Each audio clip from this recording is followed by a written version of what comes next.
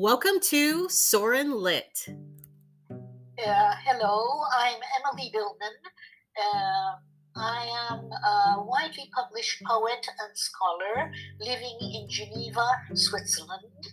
I have normally every month poetry workshops on Zoom and at home, and where we get together, read our poems, and critique. I have been an award-winning poet. My poems have been commended by Cambridge Literature in the UK, by the Stanza Poets in the UK as well, in London. One of the poems, a sonnet, because I am a sonneteer. I write a lot of sonnets and also free verse.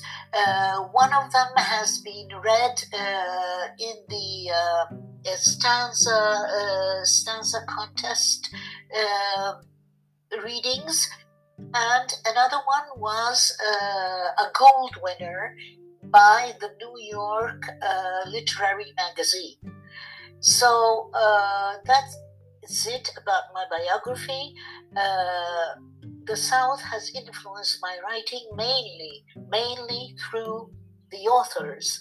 So I have been very, very much influenced by William Faulkner, especially The Sound and the Fury, and his short stories, a short story called The Bear, as well as John Steinbeck.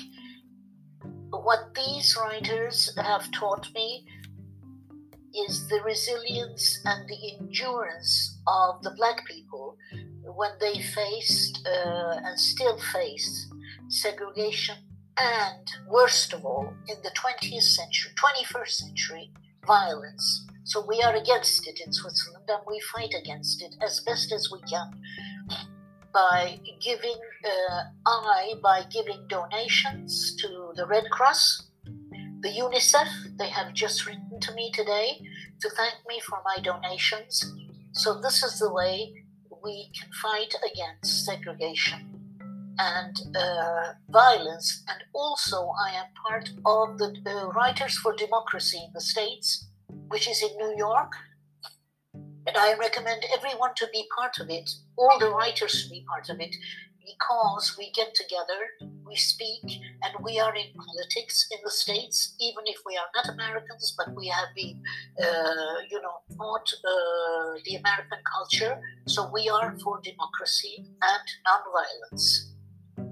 My biggest fear when I'm creating is to repeat myself. Because what I see as a writer, what I observe is that one poem or even one short story slips into the next one, you see. So sometimes I find myself writing about the same themes. And so, I have to stop and rethink and make sure that it is not the same, exactly the same idea that I am voicing in the poem.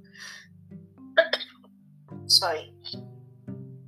So for the moment, I'm working on a book.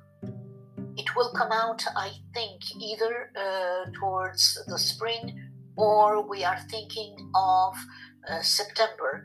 And you will obviously be mentioned in it. This is why I would like to have the full Soren Lit will be mentioned in it, because I'm being published by you, but also the podcast.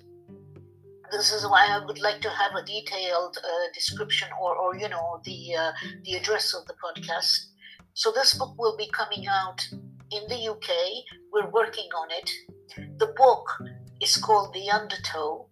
It's my 6th poetry collection. And the main theme, there are many themes, but the main one is like an undercurrent, an undertow. It's about my interactions with the sea and the oceans, because I was born 50 meters from the sea. I mean, our terrace, I used to go out as a young girl, as a child, I have pictures here, and the sea was in front of me, So, I will always be a person of the sea, even though I am living for the last 20 years. I've been living in the mountains, in the Alps. But I go back every summer. So the poets who have influenced me are T.S. Eliot, and I will be writing an essay about him after the book comes out, the book of poetry. Louise Gluck, I read her a lot. Jory Graham, I read her a lot. And one of my favorite poets, woman poet, is Patty Ann Rogers. I love her work, and I have I have the complete work actually of Jory Graham, Louise Gluck, T.S. Eliot, and Patty Ann Rogers. My social media, I'm on Facebook, Emily Billman, author. And I have a summary of every single poetry workshop that we do at home or on Zoom, and what we speak about, the theme of the poems. We have to do it on Zoom because I'm in Geneva. There are poets from England, from Argentina, writing in English, from Italy, from Greece, from Switzerland. We have to do it on Zoom because we can't get together, otherwise. And then I'm on LinkedIn. I have a doctorate in comparative literature and psychoanalysis, and I have been doing, and I continue to do, courses in psychoanalysis in England through Zoom, and also in the Psychoanalytical Society there, as well as in New York, because the president of the Psychoanalytical Society is an American psychiatrist and psychoanalyst. So we have a direct connection with the States. So everything is on LinkedIn, and I have Twitter, Emily Billman. I mean, it's simple. Thank you, Soren Lit and Melody.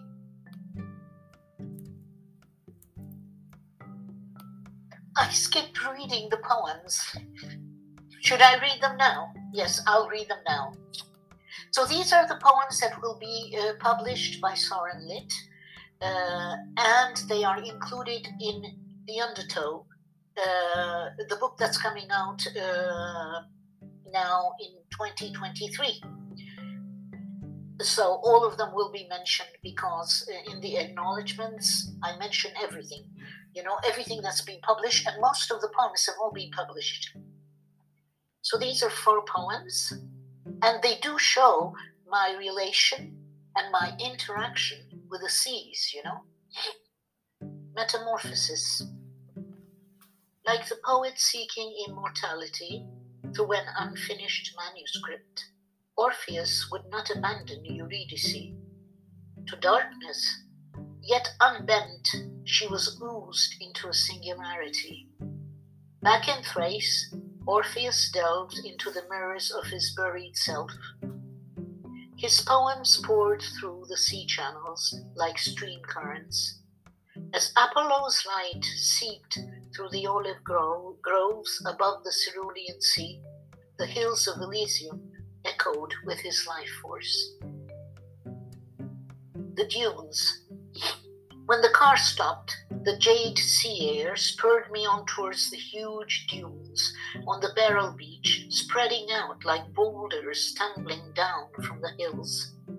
As if hypnotized, I gazed intensely at the sands wrapped by the sea breeze, moving upon the North Sea through the thick window panes, keeping the ill winds out of the barrier resort.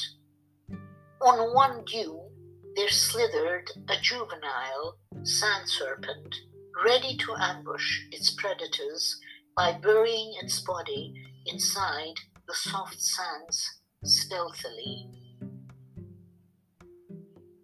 The mask in Sutton Hoo. With molten silver, I shaped a head shield that fit an identical iron face, a regal mask meant for eternity. For this sculpture, I consulted an ironsmith who welded the silver mask to an iron head shield.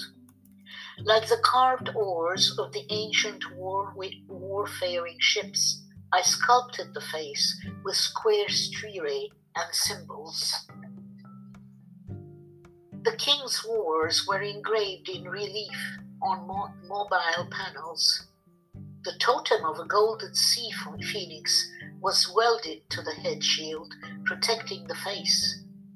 The thick eyebrows resembled bird wings, shielded by two wolves. Guarded by armed giants, the amphibian totem carried away the sword-bearer to oceanic eternity. The Sea League.